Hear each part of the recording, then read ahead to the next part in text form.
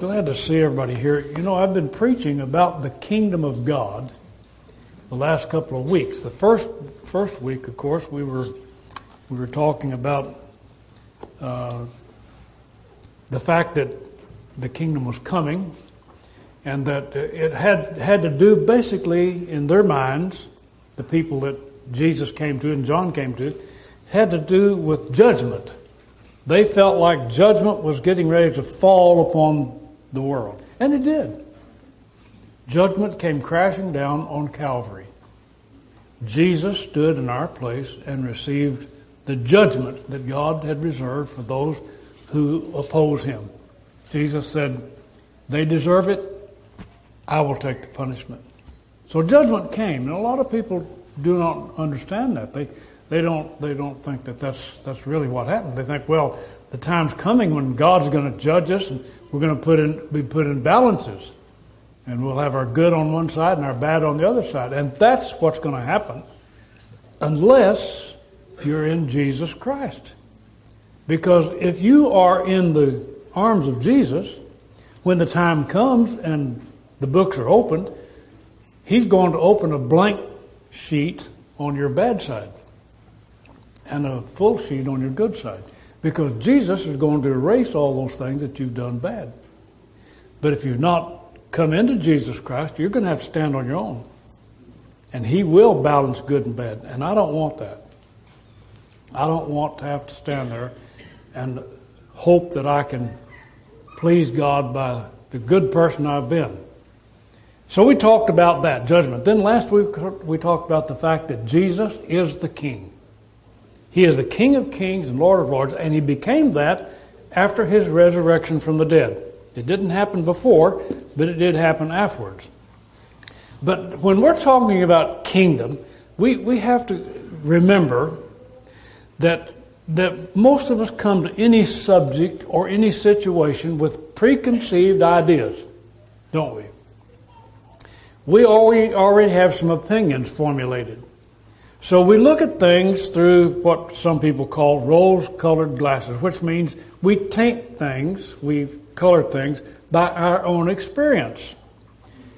When a jury is selected in this country and in Great Britain and other places, when a jury of our peers is selected, and especially in regard to a heinous crime, the judge will instruct the jurors that they have to be neutral in their judgment. That they can't come into a courtroom and sit on a jury and already have formed an opinion. Now, that's not possible, is it? You form opinions. We all form opinions. And we all have an idea in our own minds of what we believe and what we accept and what we believe is right. So when the kingdom came, when John the Baptist said, repent, the kingdom of heaven is at hand. And there are two terms used in the Bible, in the New Testament. Kingdom of heaven and kingdom of God. And they're interchangeable. Matthew uses the term kingdom of heaven, and that's kind of interesting to me. He uses the term kingdom of heaven predominantly. A few times he uses the term kingdom of God. But some say this is because Matthew was speaking to the Jews, and they didn't like to pronounce the name of God and would not do it. And so, in deference to their prejudice and their bias, he didn't use the word God as much as he did use the word heaven. And I think about, I'm just telling you what people say. I think about that and I think, well, you know, Matthew was a publican. Why would he be so concerned about the attitude of the Jews? So, some of these things don't always add up. Regardless of that, Matthew uses the term kingdom of heaven predominantly. Luke uses the term kingdom of God, and so does Mark, and so forth. And then, of course, John uses both terms. But when the kingdom came, the warning was, it's not going to be what you think it is. Now that you have to plant that in your mind. The kingdom is not what you think it is. Now, in the book of Luke, in chapter 8, at verse 9 and 10, the disciples asked Jesus, What about this parable? He had taught them a parable. And he said, unto you it is given to know the mysteries of the kingdom of God, but to others in parables that they might not see, and hearing they might not understand. He said, it is a mystery of the kingdom. When God sent Jesus to this earth, he sent a shock wave through the earth, and it's still reverberating around us. God didn't do anything that we thought he would do. He sent his son to rule this world, to rule the earth, to rule the hearts of men, and he put him in a manger, in a cow pen, in a cattle stall. Now, can you imagine such a thing as that? Instead of elevating him to what we would consider to be his rightful place, the throne, what did he do? Put him on a cross. So when we're thinking about the kingdom, we have to think in terms of shock value. Maybe this is not what he had in mind when we think about kingdom. We think about kingdoms in different ways. For instance, Psalms 47:7 says, God is the king of all the earth. Well, we understand that. Sure we do. And then in Daniel chapter 4, when Daniel was carried into Babylonian captivity, Israel was divided into two parts, two kingdoms. One was Judea and Benjamin, the tribe of Benjamin and Judea, and the other was the other 10 tribes of Israel. And so the tribes of Israel went north and avoided coming to the city of Jerusalem to worship God. And the tribes of Judah, and that's where the word Jew comes from, Judah. The tribe of Judah and Benjamin stayed south and stayed in Jerusalem. Well, eventually both parts of Israel were carried into captivity. The northern tribes were carried into captivity about 700 years before Christ, 721 some say. And they were carried off by the Assyrians, Sennacherib, who was the leader then. The southern tribes were carried into Babylonian captivity by a fellow by the name of Nebuchadnezzar. He was the king, and he was the king of all the earth as far as he was concerned. He had a dream. He carried some of the Judah he carried all of Judah into captivity, into Babylon. And he had a fellow there by the name of Daniel that he had a lot of confidence in, because Daniel had interpreted a dream for him earlier.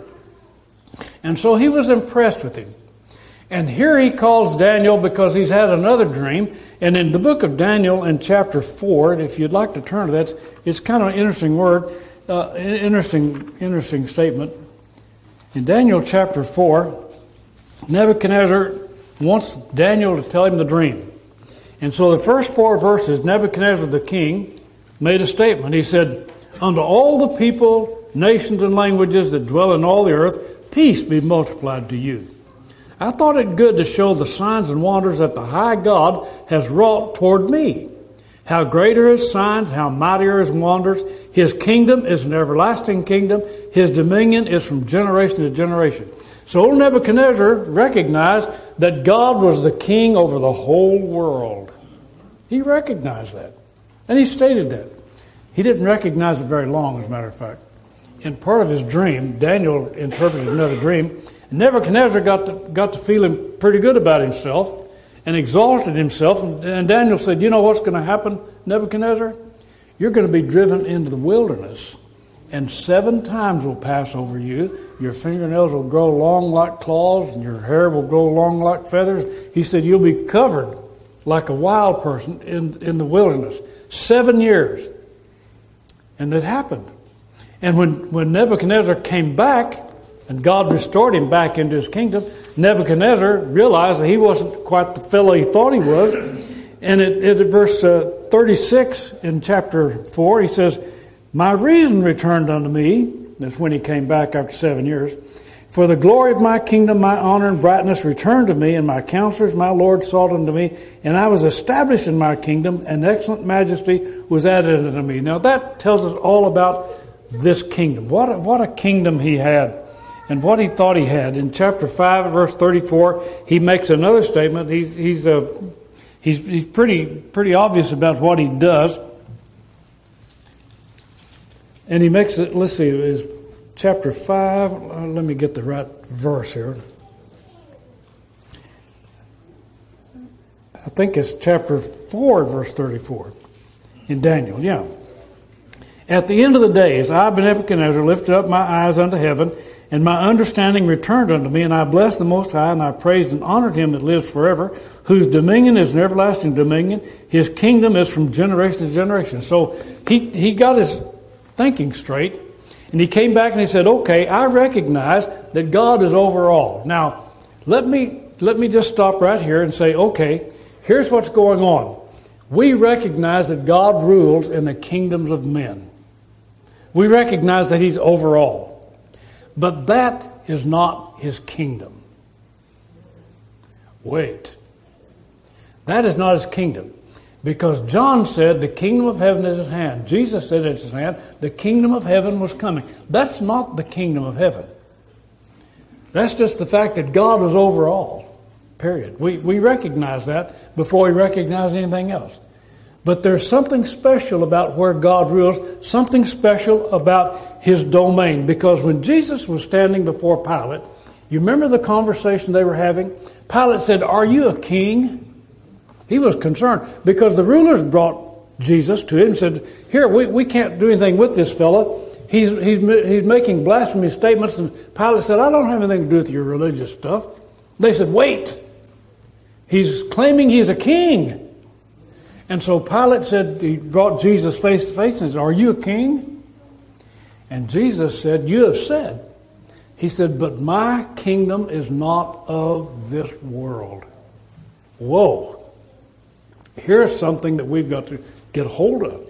My kingdom is not of this world. And as a matter of fact, when Judas came out to take Jesus into custody in Matthew chapter 26, and he came up to him and he gave him a kiss, and Peter got incensed about this whole thing. He drew his sword and he cut off the ear of Malchus, the servant of the high priest.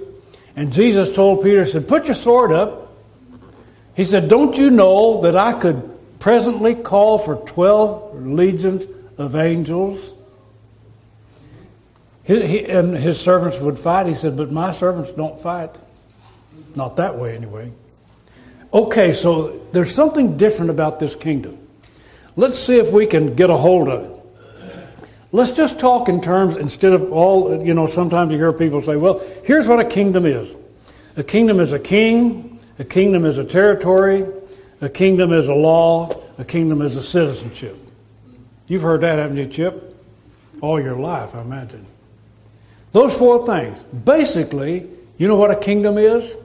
A kingdom is a king and a domain where the king rules supreme. Absolutely, with no question and no competition.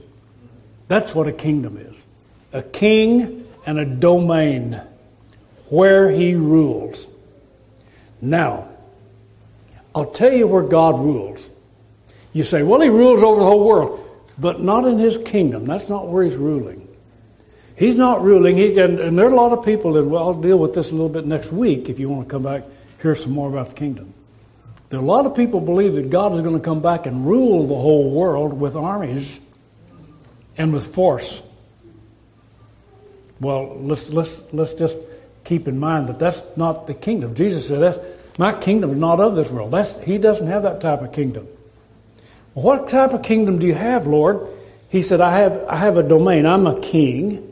And God said, you're my king. And you know what? The domain is basically the only domain he had at that point where he ruled without contest, where God was the ruler, complete, with no objection, with nobody opposing him, was in his Son Jesus. That's the only place God ruled. Absolutely. And he ruled absolutely. Now, in Matthew chapter 4, have you ever wondered why this statement is made? When Jesus came up from the waters of baptism, John baptized him, heaven was opened and God said, "This is my beloved Son, in whom I'm well pleased." You know what that means? That means that boy, Jesus, he was 30 years old at that time, has never done anything to oppose me. He's never been rebellious. He's always pleased me, and I am pleased in him. He's the only one God ever said that about. Did you know that? Well, he talked about David. He said, David's a man after my own heart. But David opposed God, didn't he? You say, well, David and Bathsheba, sure he did. But later on, he chose his son Absalom over the safety of his own people. And later on, he counted all the men of Israel because he was sort of proud and puffed up about what a great kingdom he had. And he got into trouble for these things. But Jesus never got into trouble, never stepped out of line. So where did God rule? Absolutely, without contest. He ruled in his Son, Jesus. That's where he ruled. In Matthew chapter 17, Peter, James, and John went with Jesus up on a high mountain. And there it said he was transfigured before them. They saw a white light. He was in white raiment, and his face was shining like the sun. And Peter was so overwhelmed. He wasn't overwhelmed to start with because he and the other fellows went to sleep. And when they woke up, they saw this. And Peter was so impressed, he said, Lord, let's make three tabernacles. Of course, he saw Moses and Elijah, the law and the prophets, standing, talking to Jesus. Let's make 3 tabernacles. One for you, one for Moses, one for Elijah. And Jesus said, this is my beloved Son, in whom I'm well pleased. Hear ye him. Now, there's one other statement that I want to introduce in this. In John chapter 8, verse 29, where Jesus said, talking about his Father, he said, I do always those things that please him. Jesus never once stepped out of line. Never once. Not one time in his whole life. He always did exactly what his Father wanted him to do. Now, I can't say that.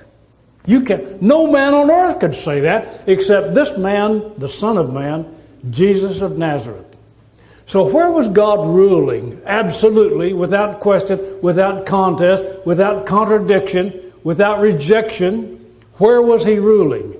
He was ruling in his Son. So what I'm going to tell you is that the kingdom was Jesus. He's the kingdom. Now let's see if this is correct. Let's look at some text in the New Testament. See if this is what's going on. Now, I have to remind you again that sometimes God stuns us with things that we're not expecting. So I was expecting that Jesus would come and he would be, you'd catch him in the bloodline. He's coming in the kingship, and so here we would say, well, okay, Jesus, this is the kingdom in embryo form because it's the Son and the kingdom's in him, and it's going to sprout later. No, the kingdom was there at that time. And it was in his Son, Jesus. He is the kingdom. Because he is the only place where God ruled absolutely, the only domain in the whole world where God ruled absolutely. Now, in Luke 16, at verse 16, the text says, the law and the prophets were until John. And what was going on here, some of the ambassadors, some of the disciples of John had come to Jesus and asked about John and asked about whether or not Jesus was the Christ. And when Jesus responded, he told him to go and tell John that the deaf hear, the dumb speak, and the dead are raised, and so forth. But then he said, the law and the prophets were until John, and after that time, all men press into it. Luke 16 and 16. I want to read this for you because it's an important text. Luke 16:16 says, the law and the prophets were until John. Since that time, the kingdom of God is preached, and every man presses into it. How are you pressing into the kingdom? And he said, it's easier for heaven and earth to pass than for one tittle of the law to fail. The kingdom of heaven was until John. That's John the Baptist. After that, well, what does it mean after that? Did you know what happened right after John the Baptist began to preach? Jesus came. He introduced Jesus. He said the law and the prophets were until John. After that, the kingdom is preached and all men press into it. They're pushing into it.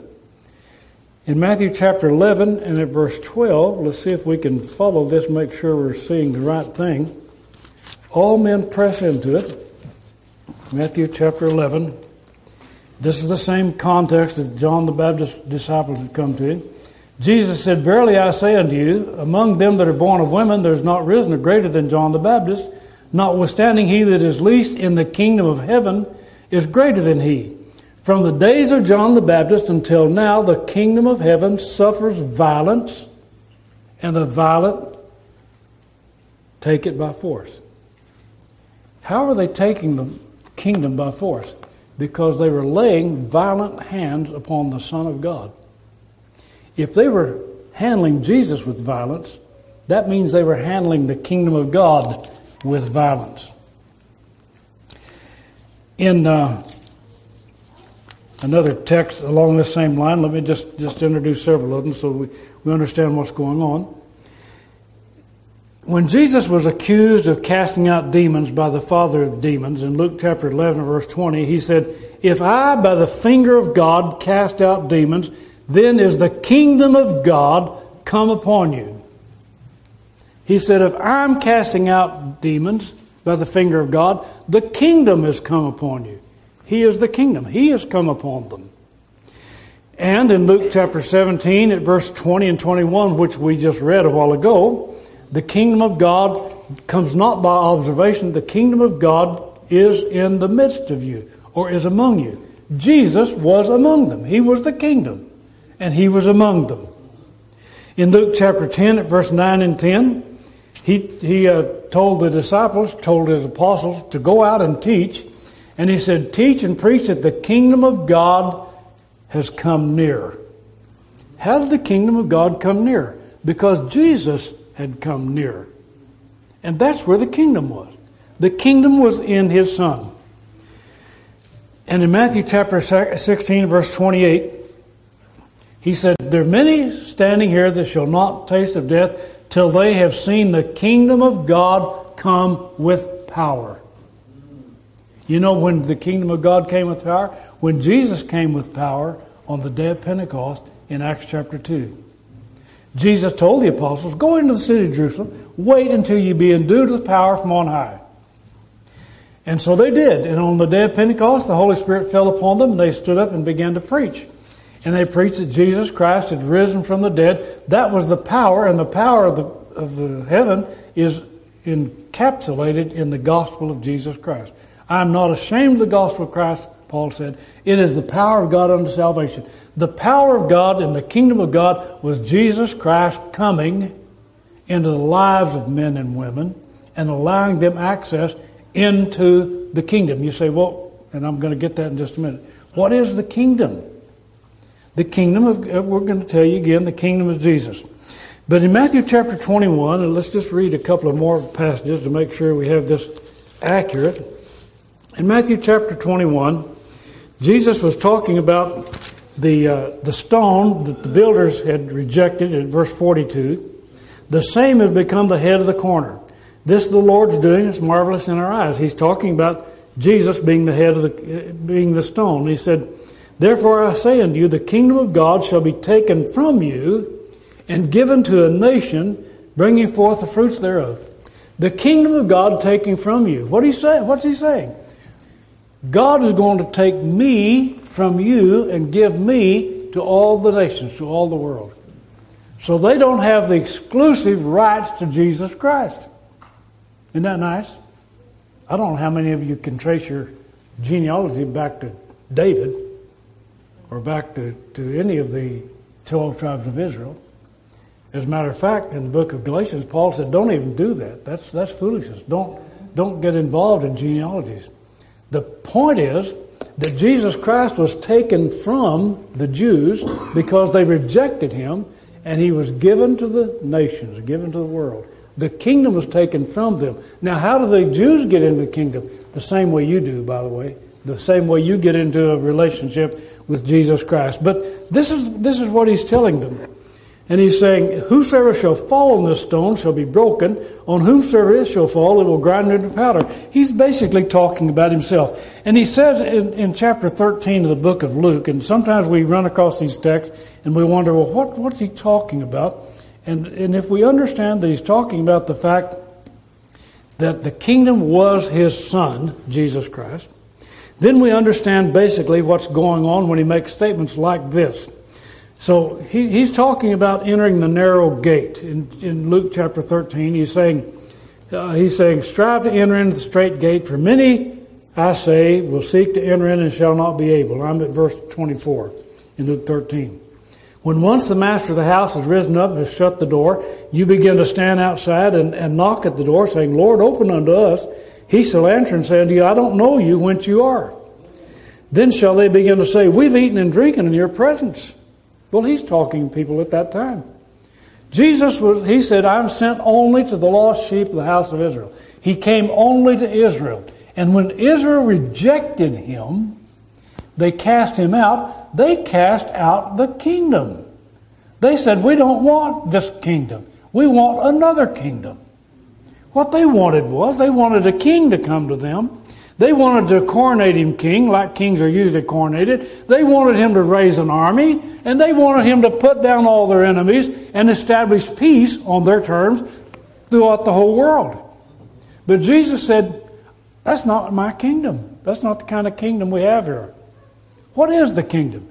God's kingdom is encapsulated in his Son, Jesus Christ. That's where the kingdom is. They say, well, we've known you. And he said, you'll begin to say, we've eaten and drunk in your presence. Then you've taught in our streets. He shall say, I tell you, depart from me. I know you not whence you are. Depart from me, ye workers of iniquity. There shall be weeping and gnashing of teeth when ye shall see Abraham, Isaac, and Jacob, and all the prophets in the kingdom of God, and you yourselves thrust out. And they shall come from the east, from the west, from the north, from the south, and shall sit down in the kingdom of God. We're going to talk about being able to sit down in the kingdom of God in just a minute. But right now he's saying, you're rejecting the kingdom. What did they do? They rejected Jesus of Nazareth. And he said, many will come from the east and the west, those who are not of Israel, and shall sit down with Abraham, Isaac, and Jacob. Okay. Jesus was crowned king in Philippians chapter 2, verse 9, and every knee shall bow before him. Okay.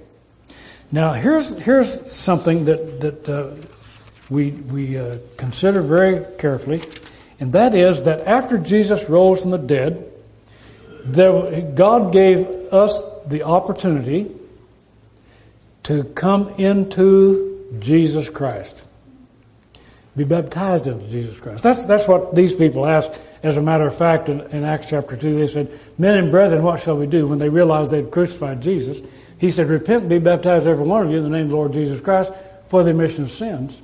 You shall receive the gift of the Holy Spirit. The promises to you, to your children, to all that are far off, even as many as the Lord our God shall call. Now, I'm going to read a text from Galatians chapter 1, and in that text, He tells us, let's see, I'm sure, let me get the right text here.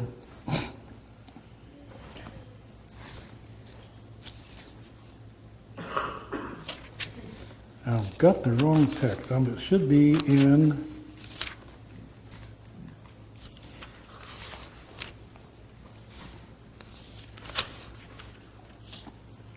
Colossians 1. There I am. I knew it was in the Bible. And I knew I'd studied it this week. Colossians 1 at verse 13 says, He has delivered us from the power of darkness and has translated us into the kingdom of His dear Son. So when we talk about the kingdom of God, we're talking about Jesus and all that He incorporates within Himself. Okay? So if you're in the kingdom of God, it's because you are in Jesus Christ. And he says in chapter 1, verse 14, in whom we have redemption through His blood, even the forgiveness of sins.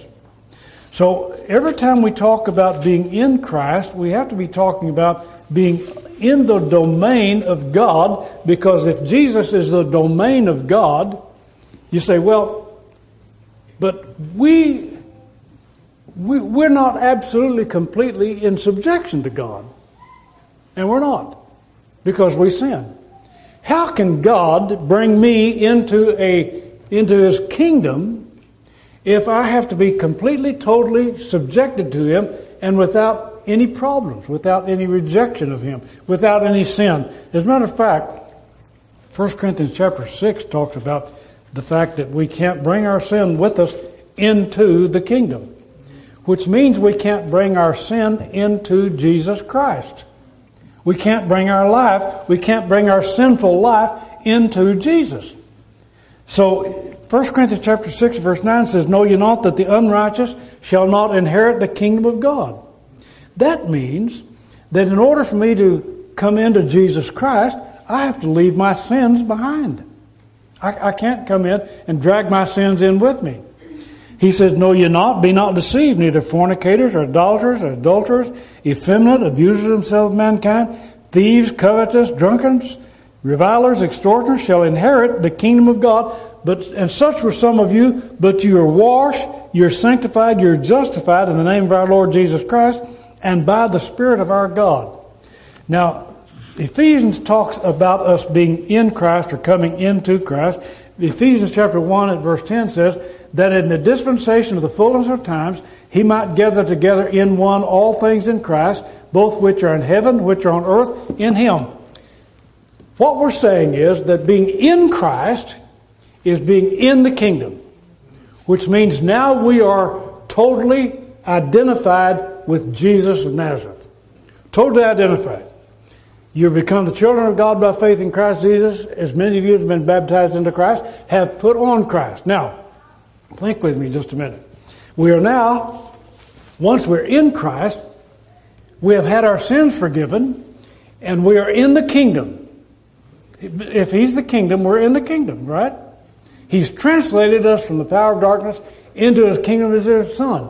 And we're told that it's an everlasting kingdom. How can it be an everlasting kingdom? Because Jesus is everlasting. That's how it can be everlasting. As long as I hook up with Him, well, I'm everlasting too. But if I'm not with Him, I'm out on my own and I'm not everlasting. But if I'm with Him in the everlasting kingdom of His Son, then I'm with Him and we're both everlasting, right? Because He is. Not because I am, but because He is. And I'm attached to Him. So I'm in Christ. I'm in the kingdom in that sense. And 1 Corinthians 15 at verse 24 says, "He shall deliver up the kingdom to God the Father, when He shall put down all rule, authority, and power." When He shall abolish death, He'll deliver up the kingdom. What's He talking about? He'll deliver up all those people that He has claimed, that He has sanctified, that He's washed, that He's justified. It's you He's talking about. He's going to deliver you up. Now, let's see if we can, I don't know if I can get this clear. When we are citizens of the United States of America, and it's a kind of a lame illustration, but I think it helps.